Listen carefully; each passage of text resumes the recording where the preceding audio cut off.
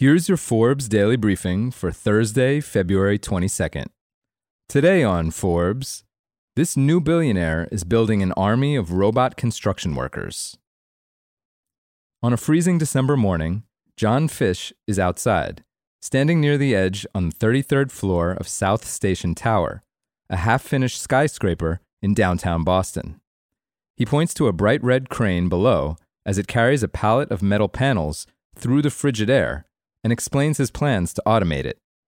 In a distinct Boston accent, Fish says, quote, "There's a camera on the crane itself that watches the boom and sees it swing and registers all that information. How can you get more picks per hour in a safe manner? We've got to be very, very careful."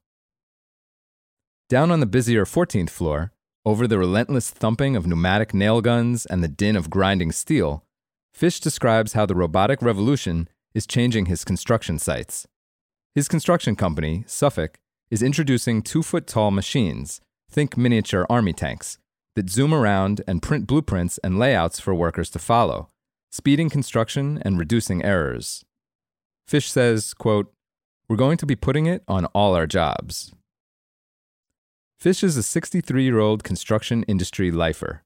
He made a fortune building high-rises from Massachusetts to California.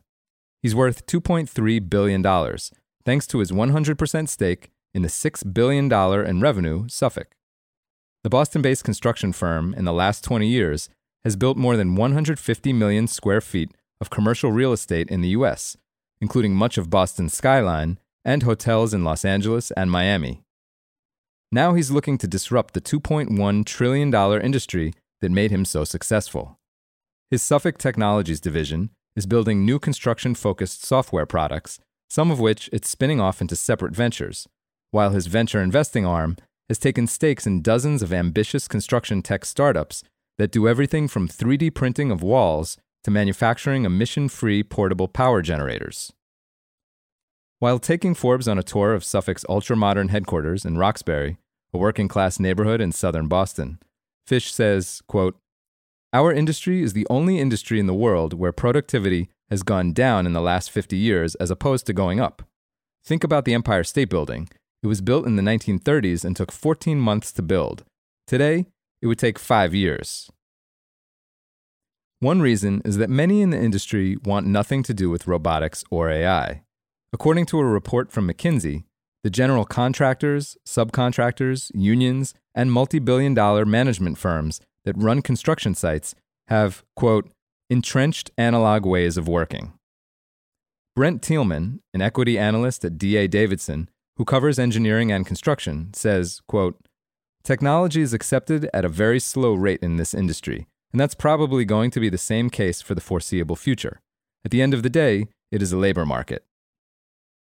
In fact, it's a labor market that has long struggled to attract enough laborers. There were many more construction job openings in 2022 than any previous year in the 23 years that the Associated Builders and Contractors, also known as ABC, has been keeping track. Plus, costs are up. Wages in construction rose 34% between 2012 and 2022, according to government statistics, while input costs, think steel, cement, and wood, have jumped nearly 40% since early 2020, per ABC. Fish is convinced that robots will be key to solving the labor shortage and keeping costs down.